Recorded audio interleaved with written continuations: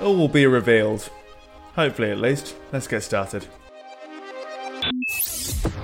Another race for the world's greatest driver, Juan Manuel Fangio. Former world champion Jim Clark leapt into the lead. That's Clark's Lotus going like a bomb. And James Hunt is the world champion by just one single point.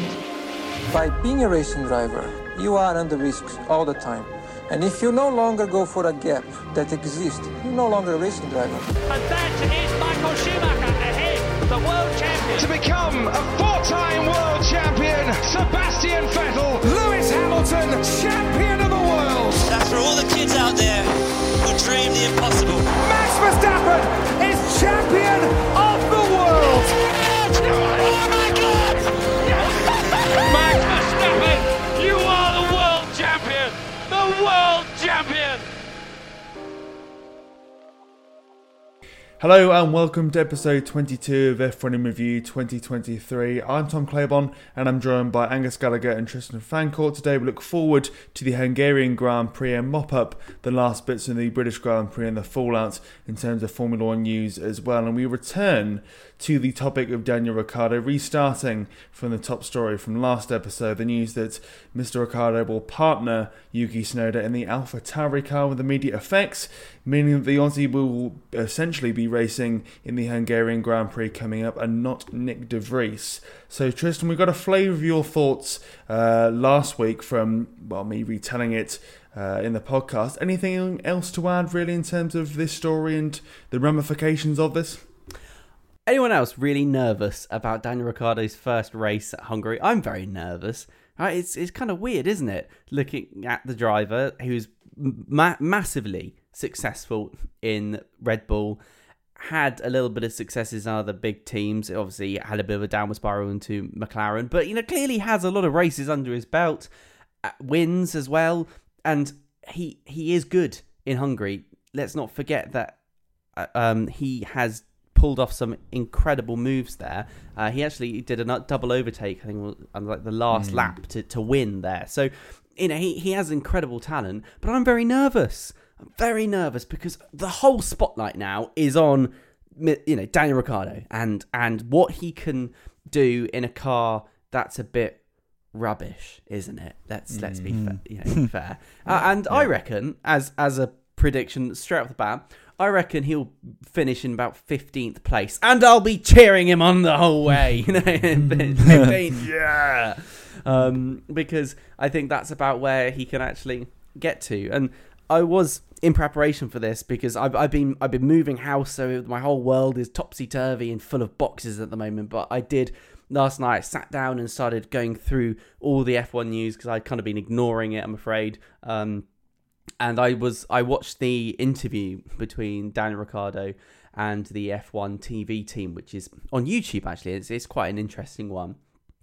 And I think Daniel was very much open to the idea that he's not going to do that brilliantly this season, which is fair enough because A, he's 50% of the way through, which means he's got a 50% potential point disadvantage. But secondly, because I think everyone in that team is brutally aware that the AlphaTauri car is a little under underspec'd, and Daniel Ricciardo said that the car is it's low on top speed, low on aero, and his role there is going to be to develop it, which I think is good for him. Actually, it's a good position to be in because I think if he was going back into the races and saying to everyone, yes, I'm going to come out and I'm going to start challenging for 10th place, and I don't even think it can challenge the Williams or Haas. I think it's way behind that. If he's saying, I was going to start challenging, try and get this team up, I think then he'd be kidding himself. But I think in reality, what we're going to be seeing from a Daniel Ricciardo this year is a driver that demonstrates that he can extract everything out of the car, which is not very much. And next year, I think, is the year we will hopefully see a Daniel Ricciardo returning to form, because the car is going to be much closer aligned to the Red Bull. Is it fair to say now it's parent team again rather than sister team? I think so, yeah. Well, there you go. So, going to be much closer to the parent team again. And I think that's what we want to see from Daniel. And now, I was thinking, because I was having a sort of a minor thought experiment with myself. So I want to hear your thoughts. Do you think this is a step from Ricciardo back to the big boy team of Red Bull? And therefore, is Sergio Perez going to be looking in his rearview mirror for a driver which, let's face it, is very special to Red Bull, and not many other drivers have ever developed such a deep and close relationship to a team that's quite cold and frosty towards its talent? I think in short that yes, that is going to be the aim. Christian Horner has come out today, the day of recording, Tuesday, and said pretty much as much, that Ricciardo's aim is now to rejoin the Red Bull team, and that is I suppose the pot of gold at the end of the rainbow, if you will. But I can't really think of another driver in the history of Formula One who's been able to do what Ricciardo's been able to do, i.e. walk away from a team and say, you're not for me, go to another team, do well, walk away from them, said, sorry, it's not going to work, you're not for me, go to another team, fail spectacularly rather, and then have another chance again to come to the parent team or the sister team or the junior team of one car, and then the other chance potentially to then get up to be with Red Bull again. I can't really think of a driver that's as Teflon as he is in the modern era. Yeah, I like the reference to Christian Horner's comments. The phrase which he used earlier today was, getting back into that Red Bull seat is Ricciardo's golden objective. His golden objective. As in, we're talking 2025. Because Horner's working on the presumption that Perez is going to be there next year. You know, he's going to be able to overcome the struggles that he's had this year, and the fact that Horner as well was referencing, saying, quote, some of that has been bad luck, some of that has been a little bit self-inflicted. We're trying to help him get through this period. He's still second in the World Championship. He's won 2 Grand Prix out of 10 so far this year, and he started the season in great form. We want to help him rediscover that form. So they're not giving up on Perez by no stretch of the imagination. But it's very eye-opening to hear the fact that Ricciardo is being possibly looked at for that 2025 seat. They want him. They must like what they're seeing. He did a tyre test with Pirelli last week on the day that he was announced as Nick De Vries's replacement, and Red Bull clearly liked what they saw. They must have had an idea that they wanted him in that car, but they clearly liked what they saw. And these comments from Horner suggest that they did like what they saw, and that he is still very much in their thoughts. Still don't underestimate the fact that him and Verstappen very good friends, and clearly they want a lead driver, a world champion who is pacified and who is able to be in the best environment possible. And does bringing Daniel Ricciardo into that environment work? Arguably it does. So don't rule out anything in terms of Ricciardo, in terms of him coming back. In terms of what we can expect, I think, Tristan, you mentioned about their performance in AlphaTauri. They're woeful right now. They are the slowest team in Formula One, arguably. They are not going to be upping sticks and uprooting trees or whatever the phrase is, whatever it is, just because Daniel Ricciardo has now joined. They're still going to be a dead slow car. Ricciardo, it seems, is clearly is willing to take on the challenge of, realistically, his greatest challenge will be, can he get into Q2? And that's sad, but that's a fact of where AlphaTauri are at the moment. So I think we don't necessarily have to expect too much from him just yet, because at the end of the day, he is in a slow car. And if he gets points this season, that's arguably an achievement in a car which has only got points twice so far this season. So excitement that he's back, but let's temper expectations for now, I would say as well, even though Christian Horner seems to be doing the opposite with that. Yeah, exactly. I mean, it's the Daniel Ricciardo 10-year circle of life, isn't it? Because he was in Toro Rosso, which are now AlphaTauri, between 2012 and 2013. So 10 years later, we're back to the start. And it was weird because Daniel Ricciardo started all this off, didn't he? So, Daniel Ricciardo left the team, and then up came Pierre Gasly, Alex Albon, and that whole saga. And then eventually, Daniel Ricciardo's come in to replace the end of the saga, which is the Nick De Vries not being what AlphaTauri and Red Bull would expect. So it's kind of strange, isn't it, that the whole domino effect has started and ended with Daniel Ricciardo. And yeah, I completely agree, Tom. It's kind of unheard of for a team to be so open and willing to bring back a driver that caused them so much discourse. And arguably, two sides of the same coin. Yes, you can be brutal and very realistic. You say, nope, you're rubbish, off you go. But on the other hand, you say, well, we're not very emotional when it comes to getting rid of drivers, so we're not very emotional when it comes to bringing them back on either. And as a result, it's not like Ferrari, where they get very impassioned and you can really do Ferrari a disservice and therefore you're out, that's it, you're never coming back. Red Bull, very much, yep, you're gone, or yep, you're back in. And that's just worked out really nicely for Daniel Ricciardo. I think this, however, will be his last shot. I think he can get to the pot at the end of the rainbow, Tom, as you like to say, get into that Red Bull seat if he's good enough. I think he's burnt a lot of bridges from a lot of teams that maybe wouldn't be as clinical as Red Bull perhaps would be. But I guess that doesn't matter, does it? Because he now has an opportunity to get back into a top team. A team that he loves. And when I was looking back at the top moments from Daniel Ricciardo, I kind of miss that era of Daniel Ricciardo in Red Bull. So he's got a lot to live up to. He's got to live up to, weirdly, past him, which not many people can necessarily say. Yeah. So as I said at the beginning of the podcast, I'm very nervous to see what we see in Hungary. I'm very, very nervous because this is make or break time for Australia's F1 golden boy. Mm-hmm.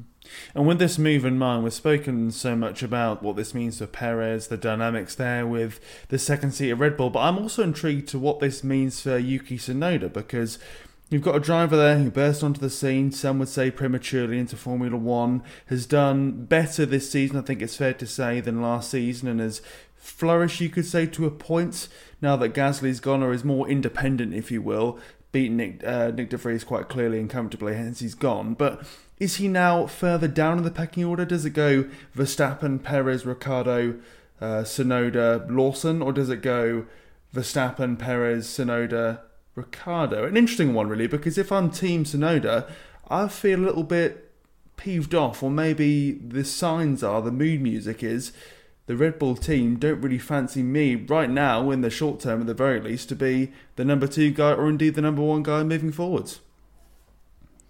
Interesting, isn't it? Because Tsunoda's always been lurking in the background, but then he's also been a really slow burner, I found.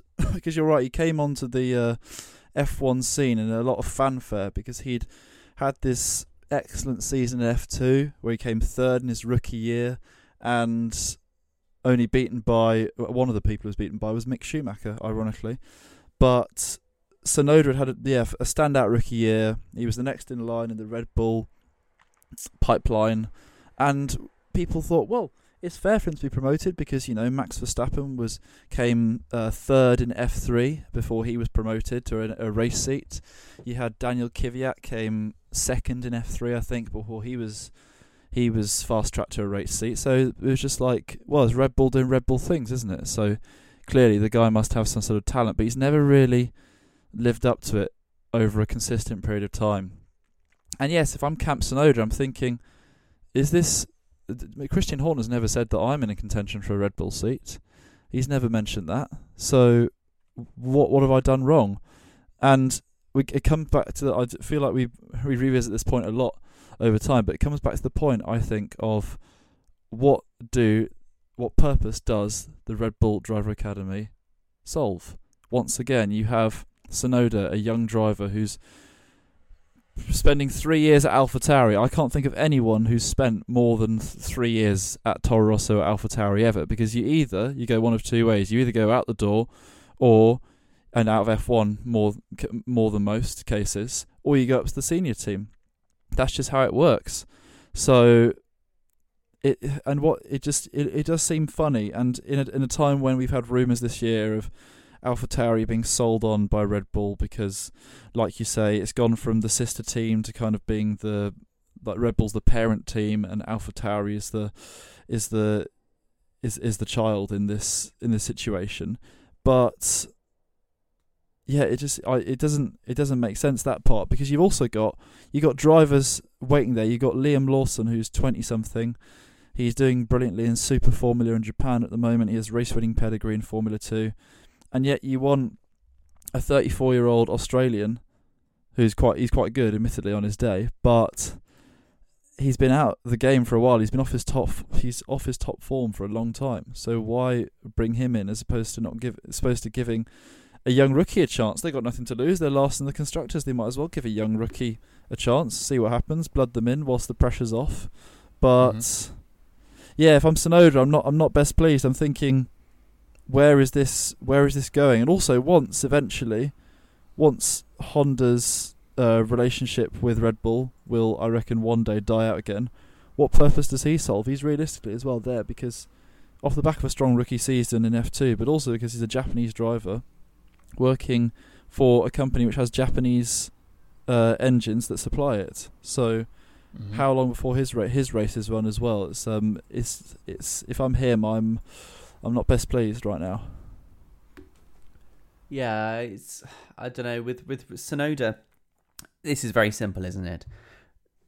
Daniel Ricciardo has no choice in this, that he has to prove that he is better than Tsunoda, and Tsunoda has to prove that he's better than Ricciardo. There's going to be one move upwards if for whatever reason a seat in Red Bull gets made suddenly and quite brutally available.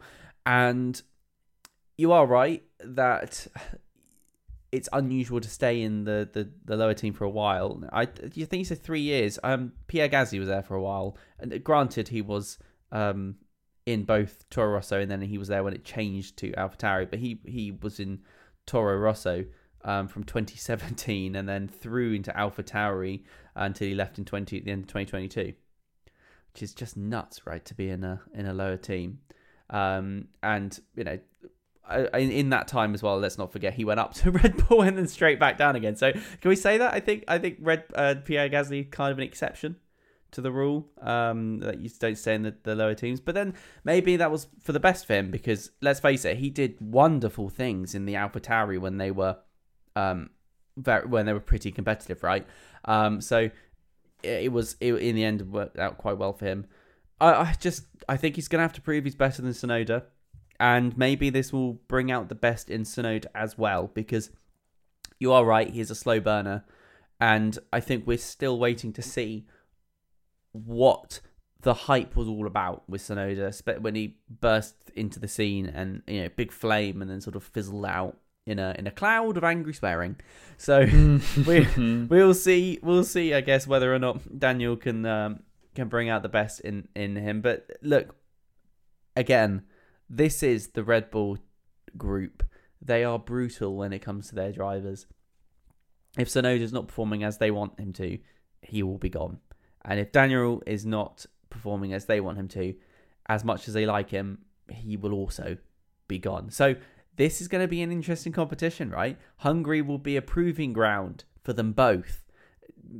Time to see what Tsunoda can do. Time to see what Ricciardo can do. I think this is kind of a win-win for the AlphaTauri team and Red Bull. They're two drivers that they know can be good and supposedly have a lot of talent behind them.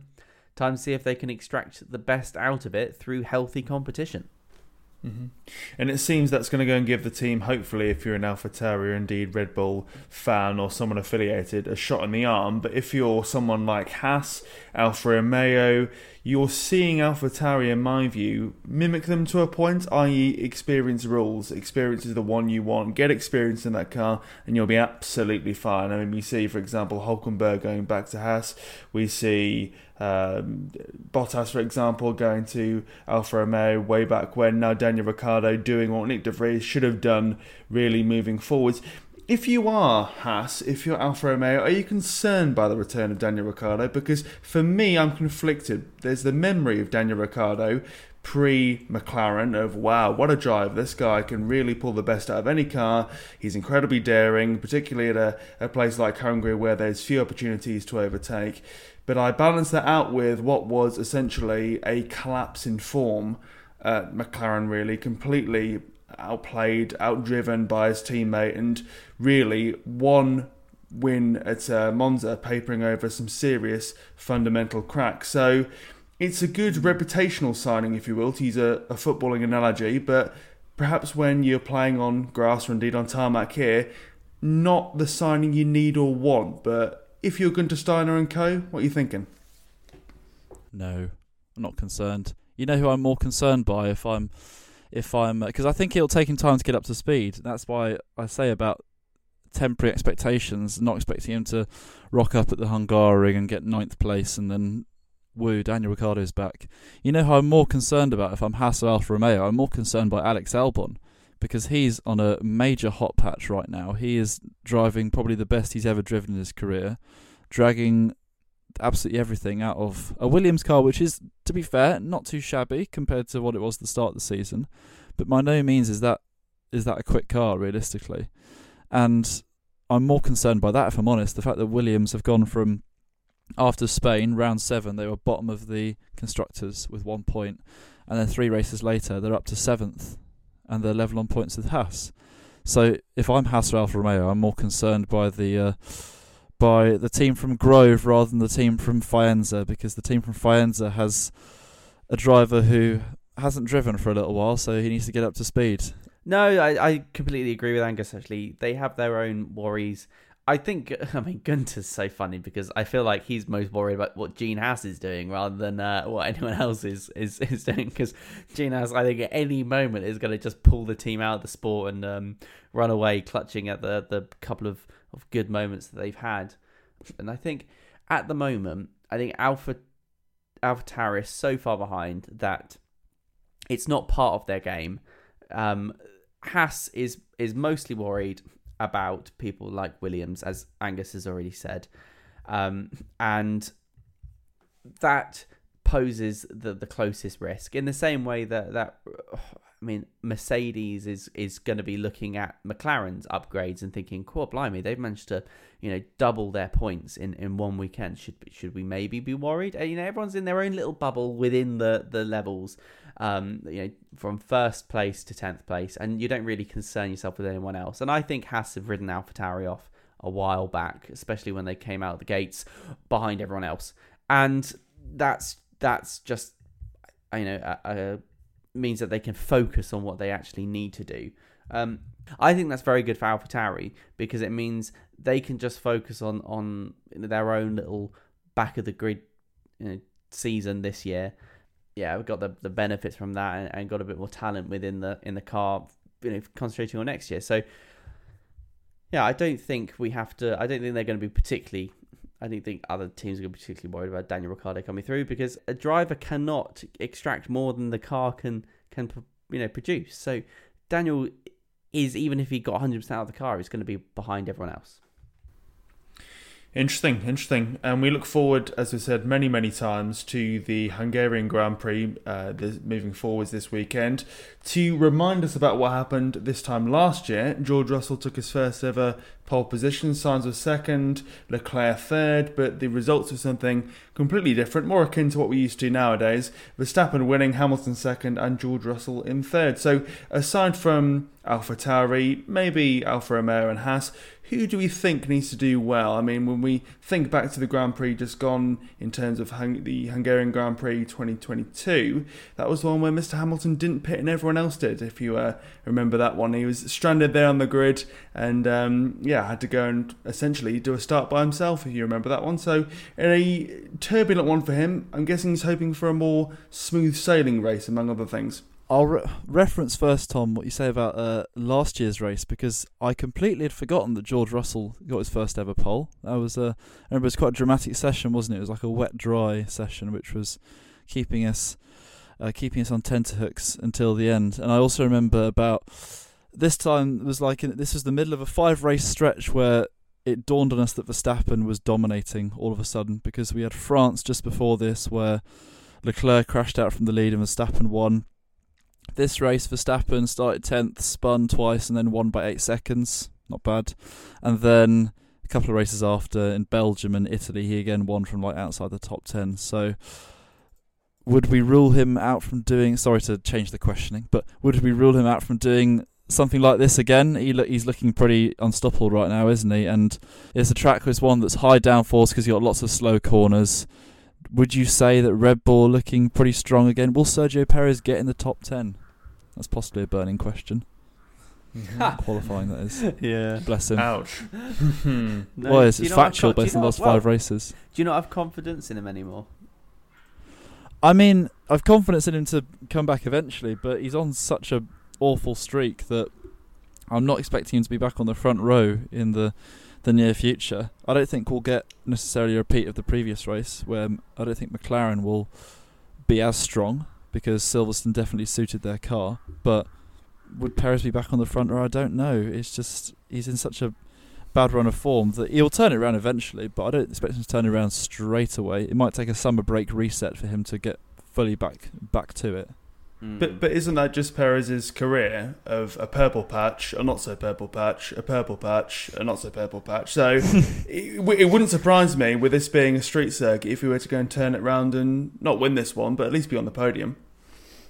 Well, it's interesting you say that, because I would say that he was a very consistent... He's become more patchy since he got to Red Bull, probably. I'd say that beforehand he was a very consistent, under-the-radar driver who always got the most out of the car or out of his tyres. And then being up against Max Verstappen has changed him completely, just like it has to many drivers over the last 8 years. Well, I mean, Perez is been pretty unlucky at Hungary before. I mean, in 2015, in practice one, he had that massive barrel roll crash. I don't know if you remember that. I just remember. I think his suspension went, and then he dug into the grass and he basically flipped upside down. So maybe Hungary's not. I think he's had a couple of crashes there. Now I'm thinking back, but he's had some bad luck there. So maybe this isn't the track to for Perez to break his bad streak of luck. Yeah, I don't know though. I think I'm losing confidence in Perez. If I'm just going to answer my own question there, which is not so great. And I think that's going to be some undue pressure on him. It's interesting you said actually that this may not favour McLaren, but it's a high downforce track. And what did we see at Silverstone? We saw that McLaren's had good downforce. They were pulling away during the sort of the high downforce areas through sort of Maggots, Beckett's, and that was giving them enough lead for the straights where they were a little bit slower. So actually, given that Hungary, you have to be quite good on the downforce, I think McLaren could possibly have another little moment of success here. I think tracks like Monza are going to be disastrous for them, but I'm expecting Williams to come through there as just a little heads up for the future.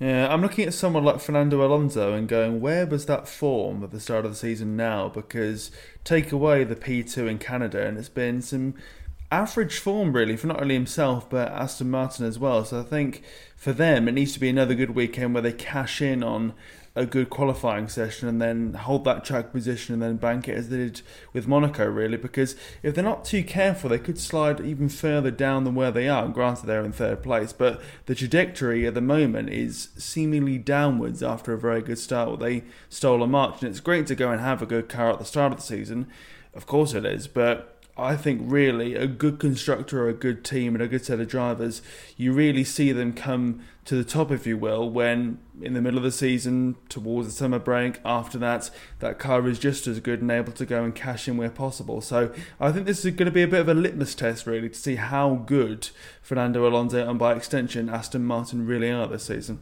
Well, I think some of the upgrades that Aston Martin have brought may have actually undone some of the good work from the beginning. They're not the first team to do this, and they certainly won't be the last. But don't forget that Aston Martin brought up big F1 upgrades in Canada, and it's not been brilliant from then.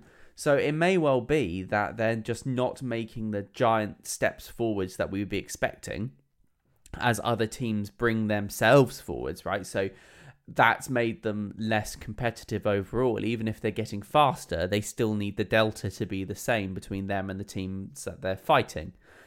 And unfortunately, other teams may just be bringing in higher efficiency, better aero parts, which means that they're just going to close up the gap. But it seems to me that part of Aston Martin's issue is they just don't have the big advantage over the other teams as they did at the beginning of the season. Now, Fernando Alonso was asked about this at the end of Silverstone, and he said that there is lots of things coming soon, and that will put them back into the positions that they would be expecting. But it's not a good sign, is it, when they're failing to upgrade the car, perhaps in a way that they want and we would expect. And I wonder whether or not this is actually something that we on this podcast identified at the beginning of the season when we said that they've brought in a lot of the engineers that developed the Red Bull team's car last year and have given Aston Martin the blueprints for this year, but they won't necessarily be able to advance it forward from this point. I think in this race we'll see to a point, yeah. In terms of who could be strong this weekend, I'm going to possibly be throwing one out there, but I'm looking at Ferrari. To be honest with you, I'm looking at Ferrari because I'm looking at some of their best results this year, and I tend to go. It's ironic whenever I look at Ferrari's best results, my instinct immediately goes to Charles Leclerc's row rather than Carlos Sainz's, even though Carlos Sainz has more points in the Drivers' Championship. I think simply because Leclerc just has those higher highs, or he has the ability to. But if we look at those, he's been able to get pole position in Baku, backed up by a third place finish, and then you got a second place in Austria quite recently, which for some reason feels like years ago, the Austrian Grand Prix when Ferrari were doing well, considering they got, 9th and 10th to back that up at Silverstone. But Azerbaijan, Austria, quite short, punchy tracks. Short in terms of Austria, but also have street circuit qualities because they're quite tight.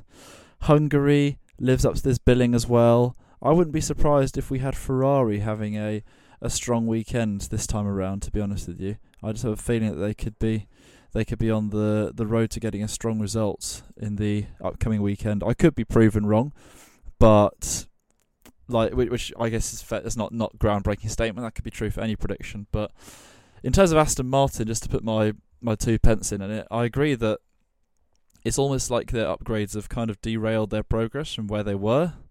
After Alonso had been talking in the media about how he still felt he was in championship contention until quite recently, because he was saying that you never know what could happen to Verstappen. And then all of a sudden he's more looking over his shoulder at Lewis Hamilton. I still think he's put in an unbelievable individual season in terms of what he's extracted out of the car. He is still 93 points ahead of his teammate, the elephant in the room at Aston Martin headquarters. And I don't see them catching up with Mercedes realistically. I think Mercedes are on a good run and will probably pull away from that second place. I think Aston Martin versus Ferrari would be the battle to look at going forward. And don't get me wrong, even if Aston Martin finished in fourth, but say within 50 to 100 points of third place, that's still a remarkable season considering where they have come from this time last year. It was around this time last year they finally started to show shoots of progress and finally started to rise up the grid from the lower end up to the midfield. So it's nice for them that a year later we are talking about how them coming, say, 7th and 14th in Silverstone was a disappointment, and how they have dropped off, and all of a sudden they are not doing as well. I think they would have taken where they are a year ago, but you're right in that they have dropped off a bit, and they need to, if they want to continue meeting their high aspirations, they need to step it up a bit more, and they need to get back to what made them so strong towards the start of the year. And before we wrap up then, Angus, your prediction of Fernando Alonso winning a race this season, how are we feeling about that? Not completely out the question still. It's there will be a race possibly further down the line where something can happen and Red Bull might have an off day. We are still waiting for Red Bull to not win a race this year, unfortunately, for the spectacle. But there has to be a point at some point where that will happen. And I still back someone like Alonso to be able to swoop in and be the person to take the victory from a Red Bull. I'm looking at, it's a generic thing to do, to look at street tracks, but I'm looking at Singapore, I'm looking at Abu Dhabi, possibly. I'm looking at Las Vegas. Who knows what could happen in Las Vegas? That could be Las Vegas could go either one or two ways. It could be a race where it reaffirms the pecking order, or it could be a race where we get people coming out of nowhere to have a strong result. I'm still pretty safe in that my prediction is definitely more likely to come true than my prediction last year of Alpine getting less than 30 points. So I'm safe to say that'll be true. However, I will, because he wasn't here last week to acknowledge it. But Tristan, we were thinking about this. Were we right in thinking that at the start of the season your bold prediction was that Williams would come 7th? Is that right? Yes, it was. That was my bold prediction. Full faith in the Williams teams there. But then, in fairness to that prediction, I think I've been predicting that Williams would come in 7th for 4 years. Right, so they are currently in 7th, aren't they, with 11 points? Boy. I'm hoping going into the mid-season that's not going to leave me with egg on the face. Yeah, and actually, I was thinking back to Williams' performance so far, and I think we were a little bit harsh on them, weren't we? When they got lifted up, the car got lifted up in Monaco, we all pointed and laughed at the underneath of the floor. And I think we've been a little bit harsh because looking back and actually looking at the pictures again, I think we're seeing different parts of the floor and it is a bit more developed than we thought. But what didn't take into account is their design ethos for the car is a little bit different, and they've absolutely gone for speed. And I think Williams is going to do really well in Monza as just a prediction going forward, and I'm super excited to see how they do there, because I think going on those long straights, I think Williams is going to be pretty formidable, because they are consistently stupidly fast, and it's fast enough that they held back Red Bull with DRS. So a Red Bull car, not obviously Max, but yeah. So I'm very excited for that. Ferrari, do you think, right? Looking at Fred Vasseurs' comments, which is going into Hungary, we are looking for a hopeful for a pole position. Tom, is that gonna happen realistically for you? It is possible when you consider the good form they had more recently at Austria. I give you that they are wildly different tracks in their makeup, but the possibility is there that they could at least get it close to pole position. But it comes back to Verstappen being on red hot form consistently since arguably the beginning of the season to now.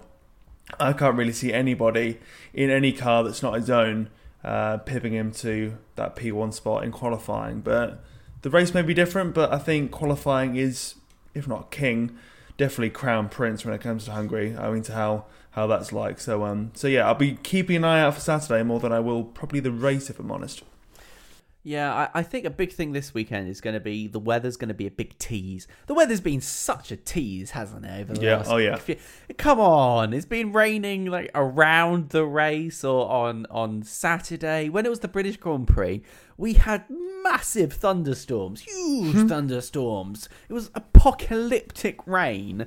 Except when we wanted it, I was like, "Oh, for God's sake, come on!" And even because I wasn't that far away from Silverstone. I mean, to be fair, the UK is tiny, so you can never be that far away from Silverstone.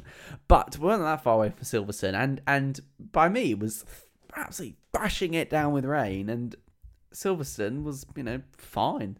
On the weather radar, you could see you see the clouds around the track. That was just where I was, and I was like, right, brilliant, excellent. We got rain here, but not where I want it to be. And looking at the weather forecast this weekend, I think it's going to be yet again a big tease with rain on Friday and Saturday, but good weather on Sunday, which is, come on. We want to see a wet race. Really want to see a wet race, because I want Angus's prediction of a Aston Martin win to come true, and I don't think that's going to happen without a little help from our good friend Mother Nature. So I think, given the predicted good weather, I think it's going to be Max to win. But ignoring that, I think there is going to be a serious battle for second and third place. So if I can add in my little prediction, I'm going to go, because I'm very excited that McLaren's doing well, I'm going to go with Lando Norris doing well in Hungary. I'm going to say two second places in a row for Lando Norris. And I would love Oscar Piastri to finally get on the podium, because I feel like he massively missed out in Silverstone And it wasn't his fault, absolutely, in Silverstone. He just got unlucky because of the timing of the safety car. But I'm hoping, given what we know about the McLarens, they're good on the downforce. I think this is perhaps another track that they could do surprisingly well on. So I'm going to predict here and now that it's going to be Verstappen in P1 and then the two McLarens in second and third. And then who knows after that? Let's say George Russell in fourth with Lewis Hamilton behind him. And on that note, that seems that's all we've got time for in terms of episode 22 of F1 in Review 2023. Thank you very much for listening all the way to the end of this one, be that on your preferred podcast provider or indeed elsewhere. A reminder, as always, you can follow us on Twitter and on TikTok, our handle being F1 in Review. And as we mentioned many times, the Hungarian Grand Prix is coming up this weekend. Qualifying on Saturday, that starts at 3 p.m. if you're watching, listening or indeed observing in the UK, that being British summertime.